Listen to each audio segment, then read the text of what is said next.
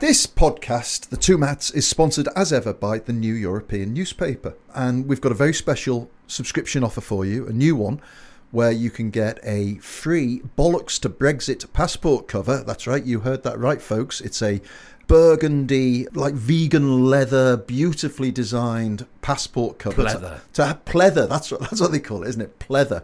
To hide your new British blue. The shame of the blue. The shame of the blue passport. And you can get your free Bollocks to Brexit passport cover free with a subscription to the New European from just £1 a week. So to take this fantastic offer, and trust me, if you like this podcast, you will absolutely love the New European, go to theneweuropean.co.uk/2mats. That's the number 2, MATTS, and there's a link in the show notes. There's never been a faster or easier way to start your weight loss journey than with PlushCare. PlushCare accepts most insurance plans and gives you online access to board-certified physicians who can prescribe FDA-approved weight loss medications like Wegovy and Zepbound for those who qualify. Take charge of your health and speak with a board-certified physician about a weight loss plan that's right for you. Get started today at plushcare.com/weight loss. That's plushcare.com/weight loss. plushcare.com/weight loss. One size fits all seems like a good idea for clothes until you try them on. Same goes for healthcare. That's why United Healthcare offers flexible, budget-friendly coverage for medical, vision, dental, and more. Learn more at uh1.com.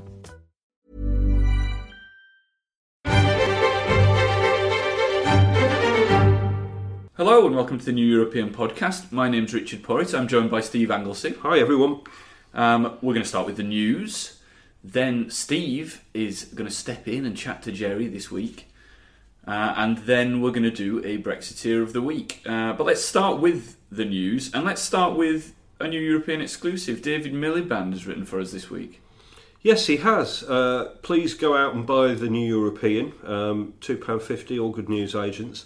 And David Miliband has written about the dangers of sleepwalking into Brexit, but there's quite a lot of criticism in there. There's a lot of criticism for Theresa May, of course, and the terrible way she's handled this. But there's a lot of criticism too for Jeremy Corbyn, and I think that is what has caught the attention of most people, and the reaction to this appears, in some circles, appears to be approval, and in other circles appears to be, why is he having a go at Jeremy Corbyn now when we're ahead in the polls, etc., etc. Well, let's stick with Corbyn. There's two bits in the article that I think he's really nailed the Labour position. He said that Jeremy Corbyn has changed in the last year because he now believes that he will be Prime Minister. He believes that he will be Prime Minister. But yet, his current position on Brexit is designed for opposition, or his sort of opposition, not for government. And I think if we look back at that last year, I know we're going back 20 years now, but if we look back at that last year of that Tory government, John Major's Tory government, the policies that Blair was coming up with weren't just ones to knock down government policies, they were ones that would work in government. And I think that is something that he's really underlined a good point on Brexit and other things, frankly, about Corbyn. But then I also think he's made a great point here about Owen Jones, the Guardian columnist. Yes, that is a good point. He said, I'm just going to read this one sentence out, actually. Owen Jones has said that people suffering from the bedroom tax don't care about Brexit, but Britain's capacity to fund removal of the bedroom tax, never mind restore its public services, and provide an alternative to austerity, depends on social and economic model that Brexit fundamentally undermines. That is exactly what Jeremy Corbyn, if he was indeed a Remainer, should have been telling people on the stump during the campaign. Yes, exactly. But he didn't. Well, that's right, and but maybe I think David Miliband is holding out hope that he is moving towards that, because he is quite right in saying that none of what Labour proposes is really affordable without changing the disastrous road that we are heading down. Because okay, I mean, all right, there's going to be a certain amount of borrowing to fund the renationalisation, but the element of risk that that is just magnified, isn't it, by the fact that you're involved in something which is so chaotic, occupies so much time, civil service time, government time, and is currently costing, I think he says it in the piece, £350 million a week, according to the Financial Times, and other people have said it's going to be costing £300 million a week by 2021 down this route. So it's already costing us. We should put that a huge on amount a of bus. money. Yeah, put it on a bus, park it outside Boris's house. Let's give it back to you instead. It is just incredible, isn't it? What sort of criticism does he level at the Brexiteers and at Theresa May? Well, the main criticism that he levels in them is that now that the deed is done, Article 50 is signed. I think he says, like most people say, that Article 50 was triggered and signed much too early with fairly disastrous consequences. Labour wanted to do it earlier.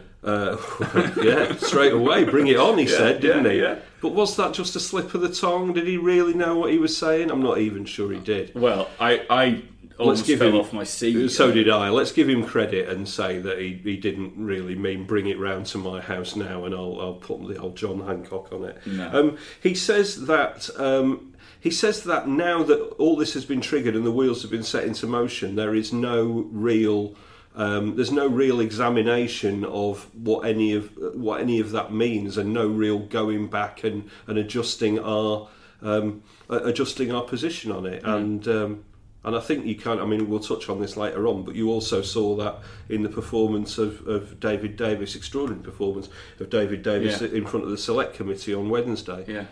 A lack of scrutiny. I think that's what he's saying, isn't he? Yeah. There's a lack of scrutiny and a kind of rush to get things ticked off by certain, which were very arbitrary deadlines which we've set ourselves. It's a really good piece, this, and it makes a lot of sense. And when I read it when it was filed, my first thought was, goodness me, we could do with David Miliband back in British politics. Yeah.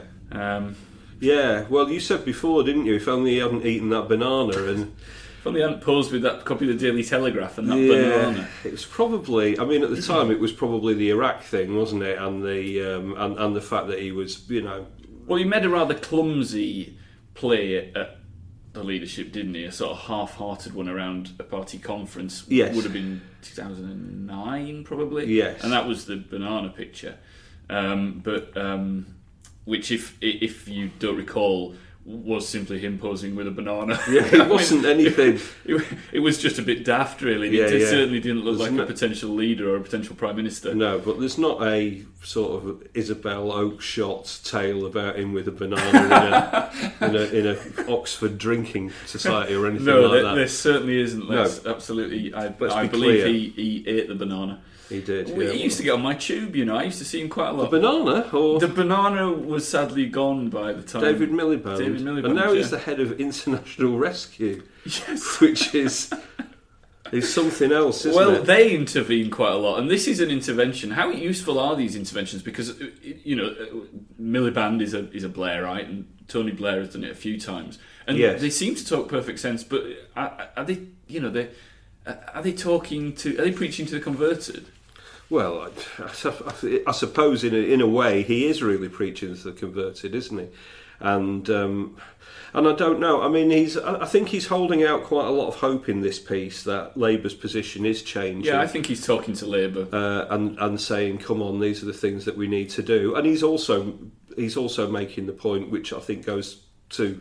I mean, it's a Labour thing, isn't it? John McDonnell keeps repeating this, but also the Tories say it as well. It's like, well, we want to be in a single market and a customs union. Yeah. And he's kind of. We are. Well, we are now. But if we leave it, we're not going to be in another one. We might have a trade deal, mightn't we? But surely being in trading even once with any country once means that for that particular moment you're in a customs union. Well, you are, yeah. Now you're sounding like John McDonnell. He wants to be in a single market. What kind of market? Is it Leeds Central Market? Albion Market? I don't know. What is it? Well, Market Raisin? let's Market Harborough. I Yes. don't know, all the markets. all the markets. Anyway, you can't be in the single market if you are out of a single market if you are out of the I single know, it's market. nonsense, isn't it? Unless it's some dating site that John McDonnell has discovered. Ooh. The single market. That would be quite a good name, wouldn't it? For That should for be the new Brexiteers. Europeans dating service. That's where the money singles is. market the singles market for lonely remainers. for lonely remainers. Yeah, Let's move on. please. Let's move on. Anyway, it's a really good piece. You should It read is. it in the New European. It's a smashing piece. He talks an awful lot of sense, David Miliband. He does. And, It's a very good and exclusive. and maybe he will be. Maybe he will be back at some point. Yes. Well, fingers crossed. I think Boris Johnson. Boris Johnson, from the sublime to the ridiculous. Yeah. Another great week. Well, I mean, you're going to talk to Jerry about the current situation facing the NHS, so we'll just talk about the political manoeuvring of Boris Johnson with regards to the NHS. They won the referendum on the back of an NHS cash lie, 350 million a week. He's now saying that there could be a Brexit dividend of 100 million pounds a week Before Brexit has happened. He's just making this up. And in fact, we're losing. You know, the net loss of £300 million a week by 2021, according to the Office of Budget Responsibility, and a net loss already of £350 million a week now. He is making it up. I'm sure I will say this again when I talk to Jerry in a minute, but there's no doubt that the NHS could do with another £100 million a week. Absolutely.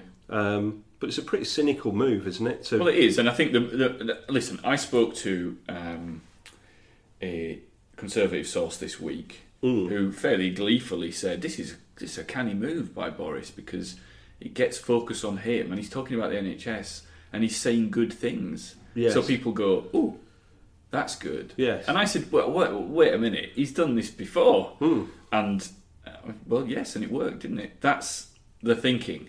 Yeah. And of course it splits the cabinet again.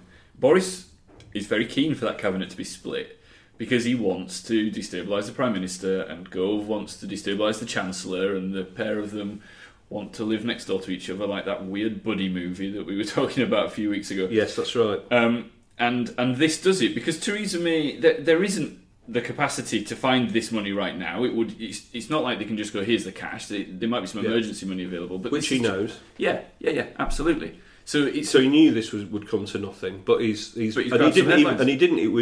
now found out he didn't even say it in the cabinet meeting, did he? Because they all just went, "Why have you?" That's right. Said this to the newspapers. Yeah. The spokesman told the lobby that that it was it wasn't, that figures weren't raised by any of the cabinet ministers.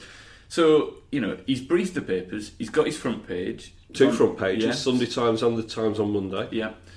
And, it's worked a treat for him, hasn't it? If you believe him. Well, yeah. That's the thing, don't be fooled by this. I mean, I have to admit, when I initially saw this, Sunday and Monday, I did think, is this his excuse for resigning? And well, there's been murmurings about that. And will he emerge at some point and say, I've been agitating for weeks for £100 million a week more for the NHS, they won't give it to me, therefore I am standing down. Well, it could still turn into that. In which case, he should really have offered to become the health secretary in the last reshuffle, shouldn't he? Yeah. And if he really was genuine about this. I mean, it's a difficult position for Jeremy Hunt because he is obviously going to back it, because it would look rather ridiculous if he went, no, I don't think. I think he handled it quite well by saying, I don't think there's been a health secretary in history who would think that giving £100 million a week extra to the NHS would be a bad thing. But then you've got Grayling and Gove. Probably some conservative health secretaries of the past, possibly, who would probably think. But you do think that Grayling and Gove backing it just proves what a nest of cynical plonkers we've got in cabinet. Yeah. I mean, it's going to be good. I like the idea that Boris is doing Jeremy Hunt's job for him. Maybe Jeremy Hunt could get the Nazanin Zahawi Ratcliffe home a bit quicker than Boris has managed it. Well, so I just think that, I mean, there was a great line in the Times on Monday piece where they'd interviewed some of Boris's supporters and allies.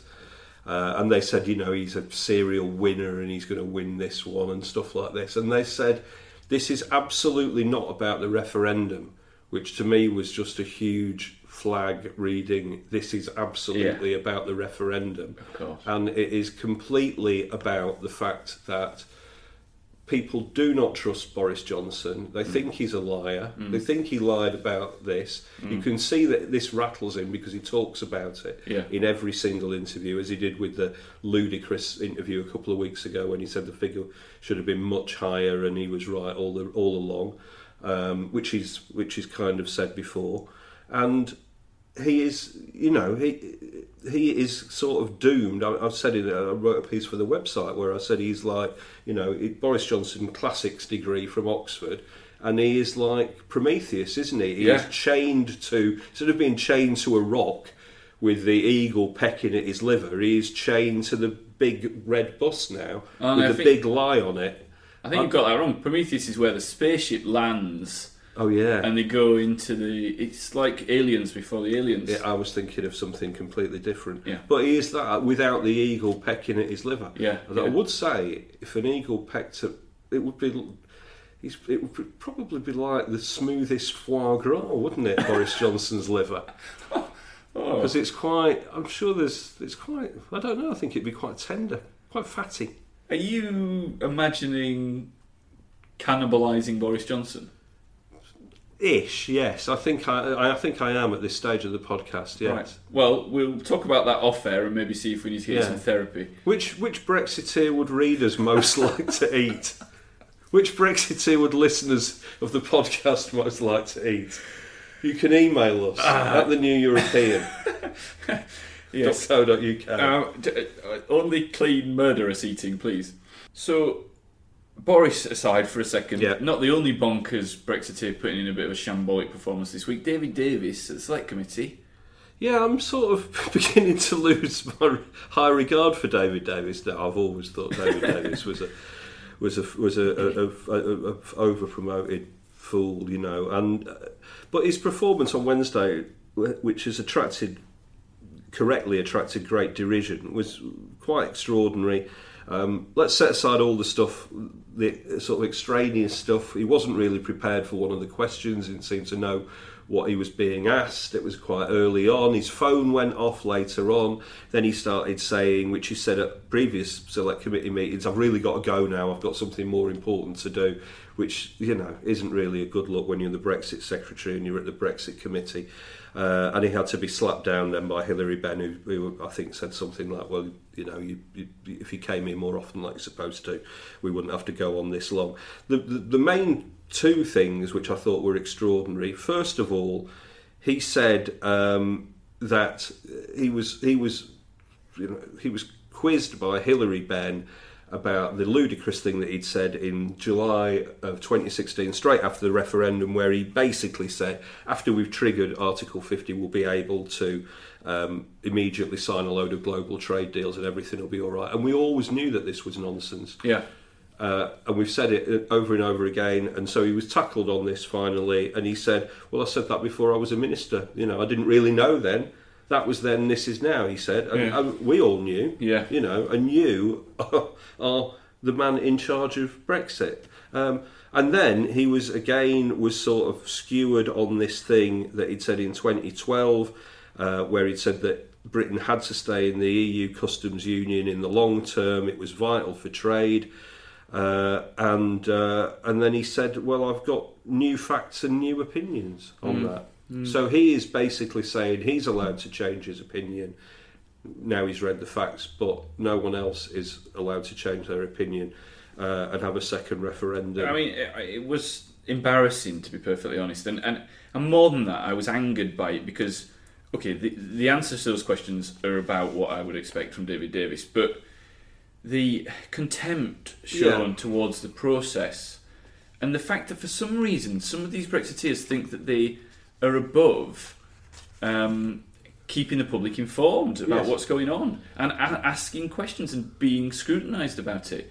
The Tories don't like to do it in the chamber, and they don't like to do it in the select committees either. And it's a very, very worrying trend. Yes. Going forward for parliamentary democracy, to be honest. It really is, and I was just having a conversation on Twitter yesterday about this with some guy who said, quite rightly, the most annoying sound in politics is that little chuckle that David Davis now does when somebody asks him a hard question, and he goes, "Oh, hadn't thought of that. Well, the papers. Oh, well, when I said, the guy is if Tim Burgess was 10 foot tall, he wouldn't be a bigger charlatan than David Davis." Very good. I've been dying. Shall we? Oh, I know your little. I can see it on your little face. I'm having so much fun. Yeah. With Henry Bolton and Joe Marnie. Yeah. This has been. I will always remember where I was when this story first broke. The news of what? The news of his affair with. Yes, the news of his new love. Yeah. In the Sun. Yeah. Harry Cole. Broke the exclusive. Harry Cole is not his new love. He's not. Well, there's another exclusive. There you go. That's Harry good. Cole wrote the story in the Sun, and we should have all seen it because it had been on Twitter for a fair few days, but we hadn't been obviously paying much attention to Henry Bolton. But there he was, pictured with her, and I was on a train in Ipswich, and I remember exactly what I said. I said, "Oh my God, yes, yes," because it's such a great story, and it's just got better. It is better and better. And this week, of course, we spoke last week about their meeting that never happened but actually did, and never went back to his flat but actually did. Yeah. That left, got a taxi, and then there was. When were they spotted on the train? Yeah, that was after they'd been to the Liberal Club. How unlucky to sit on the train on the tube, and there sitting opposite you is Tanya Gold from the Guardian. But the best bit about that was she from the Times now, I think. Yes. The best bit about that was Marnie's face. And it's like, if looks could kill. Yes. I mean, it is just too brilliant. And of course, since then we've had resignation after resignation. We have. I spoke to one of the UKIP frontbenchers this week, and he hasn't resigned, but he said, Stuart Agnew, he said that he does want him to go, and has done from pretty much the start of this affair, and so he's calling for him to go, but won't resign. He says, "What good is that going to do?" We probably want all of UKIP to resign, but this is really an existential crisis for UKIP, isn't it? And Henry Bolton now refusing to stand down, even though he's lost all confidence. The NEC have given him a vote of no confidence. Now it goes to the members. So lots of money being wasted. Yeah. It's good. It's great fun, isn't it? It's good. I'm glad he came out and gave that rather funny press conference outside the hotel in Folkestone. Outside that sort of weird OAP's hotel in Folkestone. And there was a taxi waiting as well. It was like taxi for Bolton. But it went without him, and he said, "I will fight on." There's so much to like about it, isn't there? Even that weird press conference that he gave when he emerged from the hotel, and let's say that the ladies and gentlemen of the press were about 20 feet away, weren't they? Yeah. And he got within about 10 feet of them, and then started reading out his press release, and the microphones couldn't pick it up, and they had to sort of shuffle a little bit nearer, come a little bit nearer. So there's more. So that was absolutely extraordinary. It was brilliant, just in itself. A hat tip to the young BBC reporter who had to fill for about 15 minutes live on that. She was brilliant. I've not seen her before. Good. I imagine she's up and coming and maybe doing a regional beat at the moment. She was on the news channel for 15 minutes and she was fantastic. And when Henry did come out, I don't think anyone in the world wanted him to come out more than she did, because she'd explained the history of UKIP about 3 times over by the time he actually emerged. So if he wins this vote, which she's unlikely to do in this EGM in a month or so, who's going to be in his cabinet? Well, I mean, it's been likened to when Jeremy Corbyn's cabinet resigned. That's true, yeah. The difference being, of course, that Jeremy Corbyn has huge support with the members. Yeah. And, I mean, yes, all right, Henry Bolton won not so long ago, but it wasn't a landslide victory, was it? I mean, no, it was very close, and it could well have been Anne-Marie. And now with what's happened with the lovely Joe, I mean, I think he's in bother, isn't he? Do you think Joe Marnie will get a key role in his first administration? Well, I think he owes it to her. I think he does, yeah. Maybe she could be in charge of immigration. Yes. I think other names, Joe Marnie, obviously. Other names, Mojani, she could be in it. I think so. Joan Smarmy, I believe she's quite good. None of these would be. I don't think they could ever attend together. No. She's good. Why would they want to? Marnie Jones, I believe she's up and coming. Yes, she's the one. Blonde model. That's right. Brexiteer. Yeah. Jane Omri, she's quite good. She's a Brexiteer and model who is blonde. Yeah. And then Modi Army, he could do sport. Transport Reg Varney and Ireland somebody called O'Blarney. He has got some supporters though, hasn't he? Did you see Diane James? Who was she was one of my favourite. She was brilliant. What a leader she was. She was like the Lady Jane Grey of UKIP. 18 days. She even wrote on the slip to sign herself as leader under duress. That's right, leader under duress. She said that he had to stay on as leader because if we continue infighting, it runs the risk of killing UKIP and killing Brexit as well. Fight. Fair enough, yeah. And UKIP are just brilliant. And then his key supporter is Nigel Farage, obviously. Yeah. And, Nigel Farage is a 53-year-old man who split with the wife who was 3 years his junior and now lives with a woman who's 16 years his junior. And he has come out in support of a woman who left his wife who was 12 years his junior for a woman who's 29 years his junior. So it's a very Brexity thing to do when you get to your mid-50s. It could be just envy, I don't know. Maybe Nigel's not pushed it far enough. Do you think he said, "Here, Henry, what's the moonlight look like on Joe's behind?" Well, I was going to say that obviously we know about the various messages and more continue to emerge, don't they? These Facebook messages that Joe Marnie has sent to her friends. There were some that the Daily Telegraph said were too graphic to print. I don't know if you missed out on this. Yes, no. And they linked the gravity of animal abuse with acts of child abuse. Yes, I haven't seen them, but I'm aware of them. Yeah. Do you know who leaked those messages to the Daily Telegraph? Tell us. It was Annabelle Fuller, the woman who had an affair with Nigel Farage, who then told her, "Your arse looked amazing in the moonlight." It's like a sort of merry-go-round of bonkers. Of UKIP bonkers. It's like La Ronde. Okay, Steve, you will be chatting to Jerry next. Stay angry. Fight Brexit. Subscribe to The New European.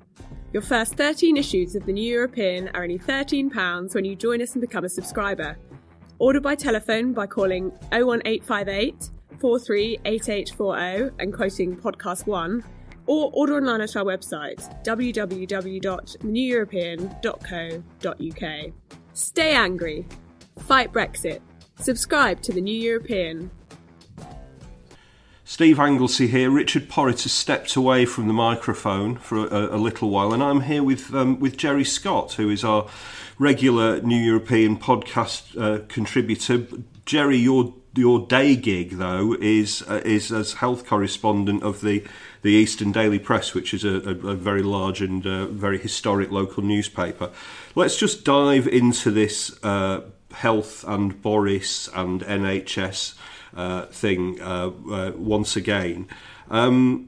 There is a huge health crisis on in this country right now. How has it come to this, and what is happening? Yeah, I mean, every winter we see these problems, don't we? Every winter we get the stories about ambulances queuing up outside hospitals, patients being treated in corridors.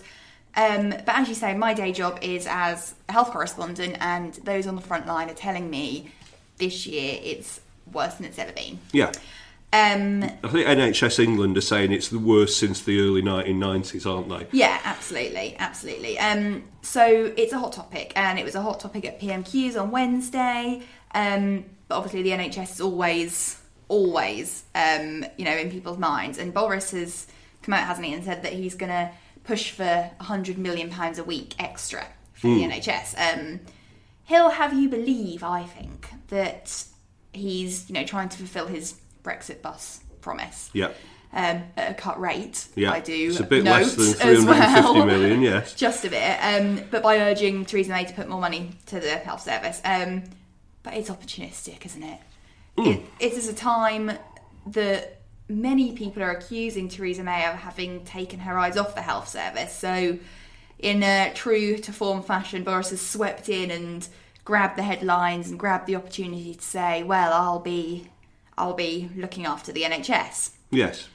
Like I say, it was mentioned at PMQs on Wednesday. Actually, it took up quite a lot of the time. Jeremy Corbyn actually used two examples from my part of the world in the east of England, both stories that I worked on last week, to really hammer Theresa May. Which were? Well, the first was a whistleblower from the East of England Ambulance Trust. Right, yes. He released a dossier detailing kind of 40 cases where ambulance delays had allegedly contributed to the death or harm of people in the east of England. 19 of them were deaths, apparently. Mm-hmm.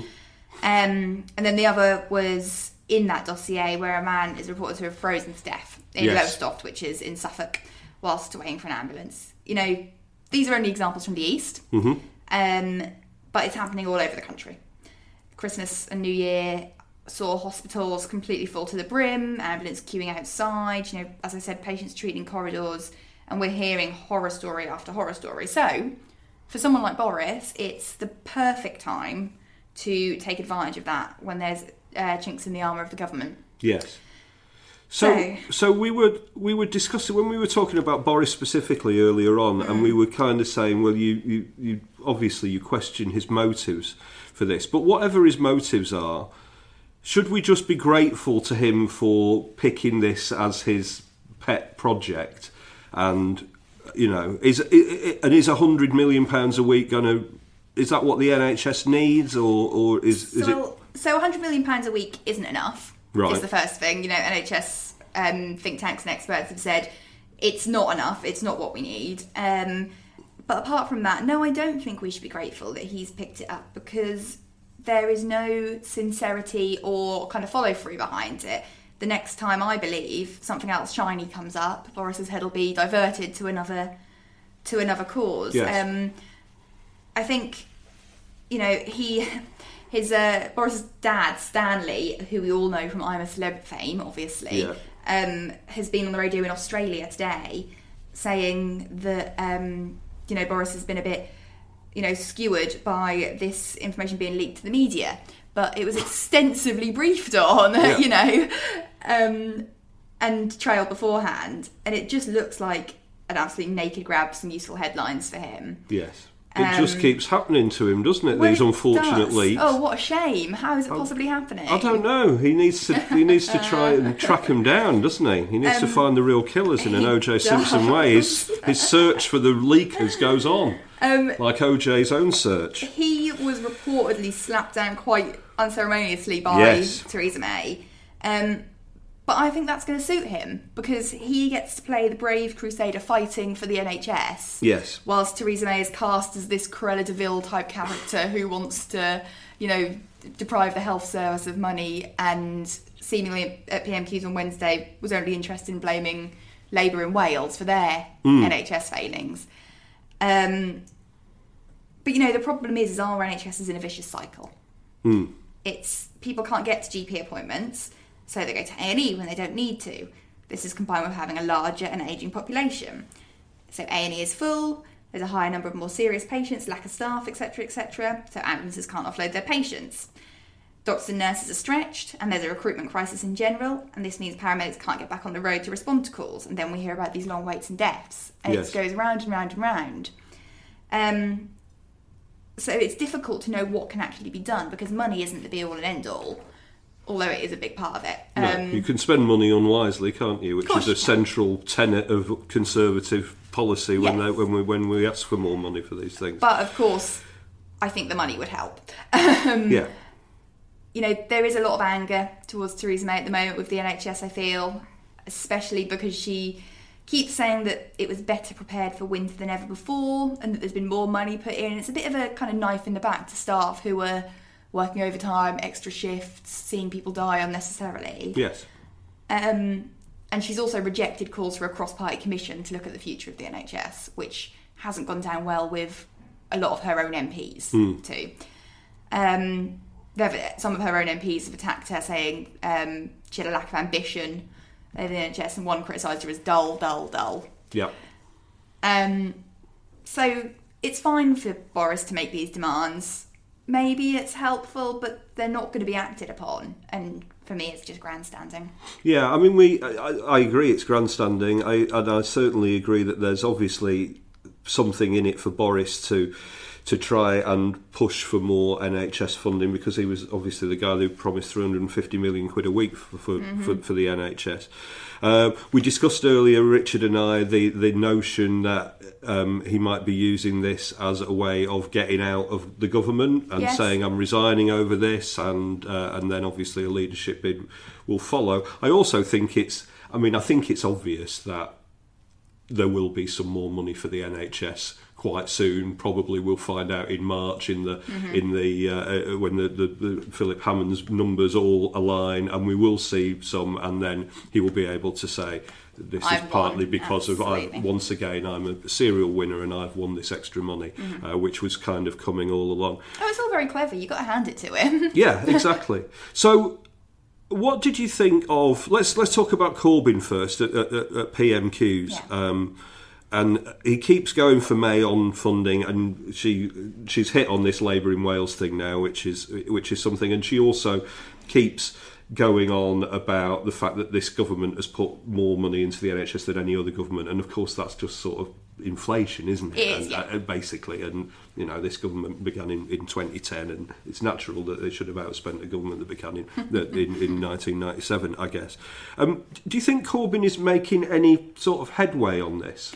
I think on Wednesday he hit her hard and his points were well made, and I thought he was good on Wednesday. Yeah, I thought he was good on Wednesday. There have been, times in recent weeks where he hasn't performed so well, and his blows haven't quite hit home, but I think on Wednesday he was good. He, again, used real life examples of exactly what's happening. He talked about a gentleman, Chris, who had written to him with an example which I think has become a really successful way of him hitting the Conservatives with what is happening kind of on the ground.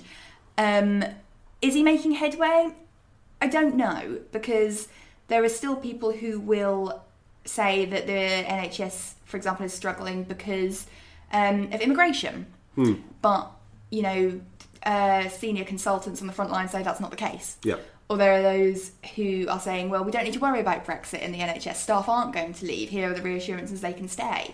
But European staff are worried about their future in the NHS. And there are, I looked at the figure this morning, it's either 54 or 56,000 staff from the EU holding up our NHS.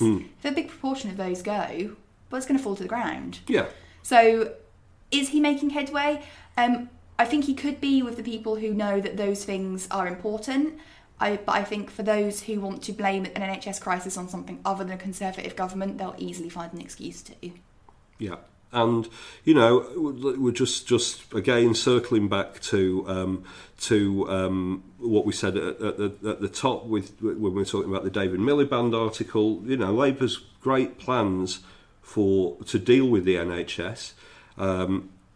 How can they be funded when this disaster is going to happen, which is already costing us between 200 million a week and 350 million a week, depending on who you talk to, and it's going to keep costing us any more. After this week, are you more or less optimistic about the immediate future of the NHS and getting through this crisis? Oh, that's difficult, isn't it?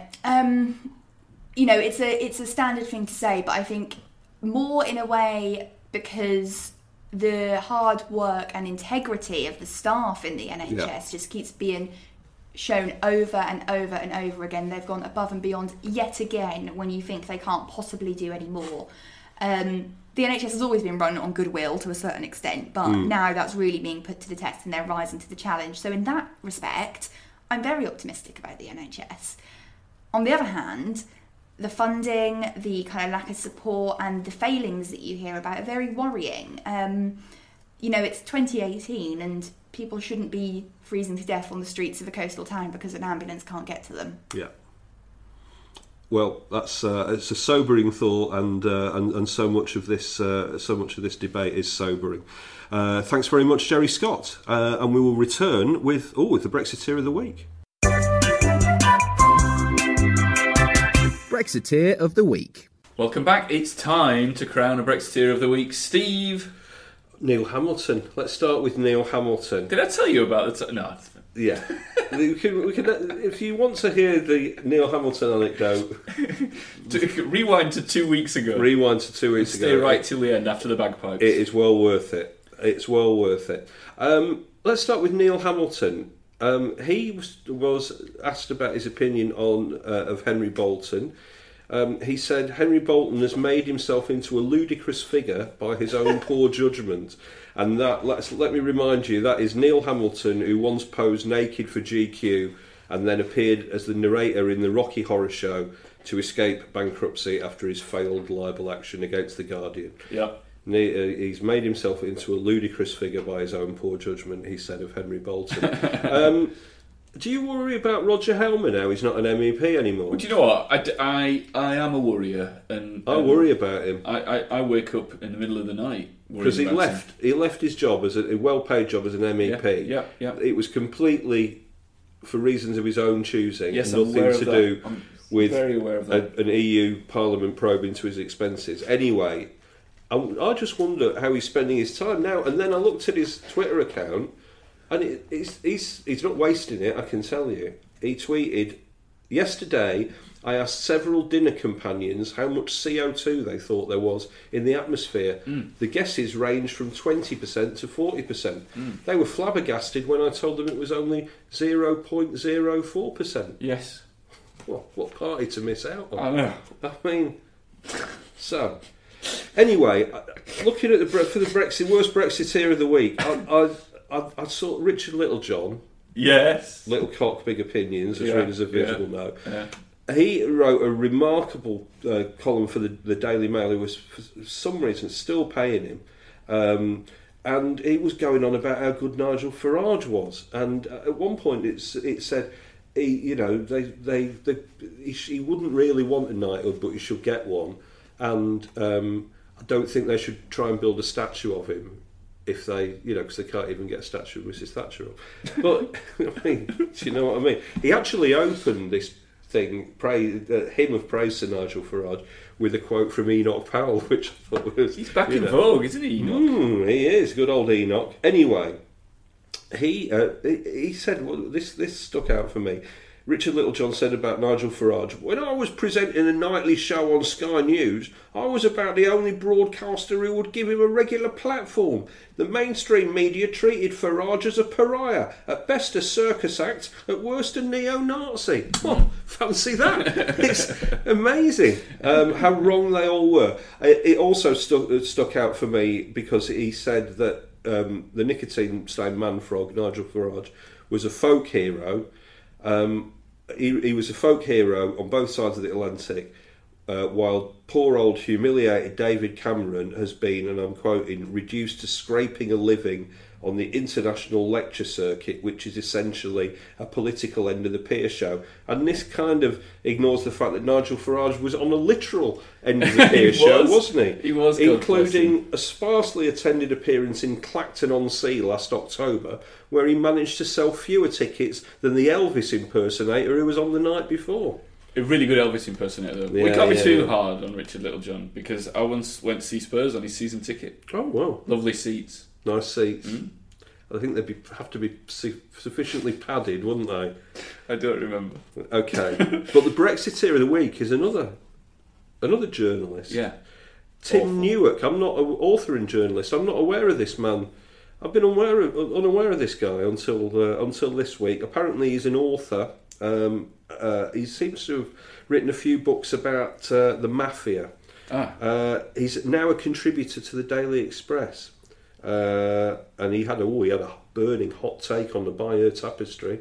Did he? I can tell you. He said it was a timely reminder of what happened the last time we were overwhelmed by illegal immigrants.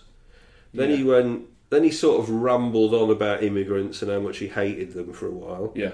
And then he said, somebody must commission a 75-yard long embroidery recording the events of the Brexit campaign with a mail-clad Nigel Farage and Boris Johnson charging to victory, cutting down the Brussels bureaucrats. It's a fantastic idea. It is.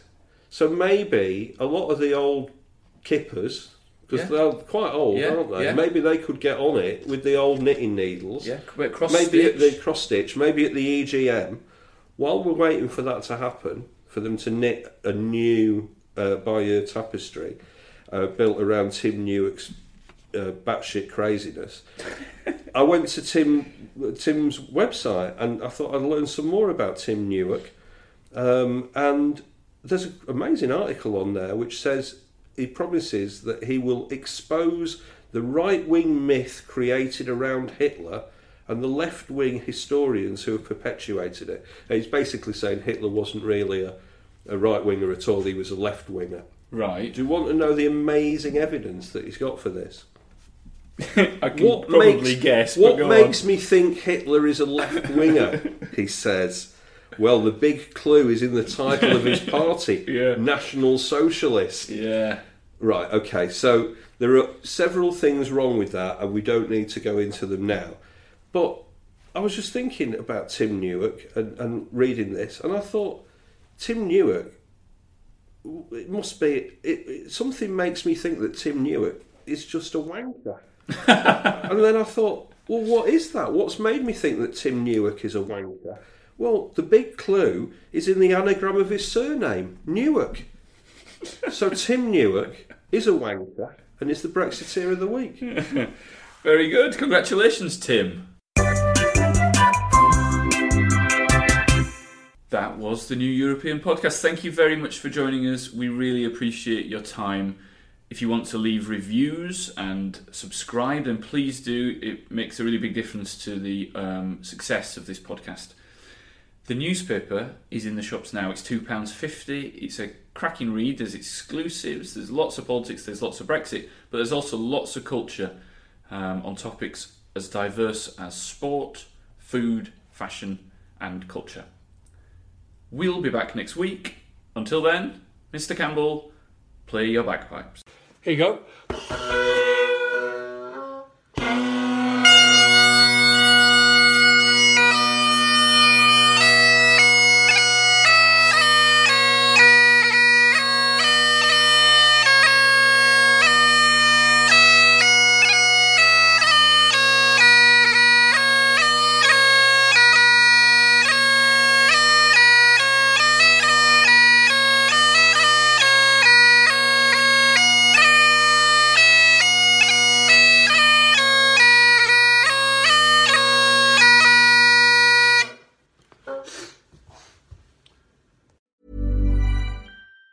Even on a budget, quality is non-negotiable. That's why Quince is the place to score high-end essentials at 50 to 80% less than similar brands. Get your hands on buttery soft cashmere sweaters from just $60, Italian leather jackets, and so much more. And the best part about Quince, they exclusively partner with factories committed to safe, ethical, and responsible manufacturing. Elevate your style without the elevated price tag with Quince. Go to quince.com/upgrade for free shipping and 365-day returns.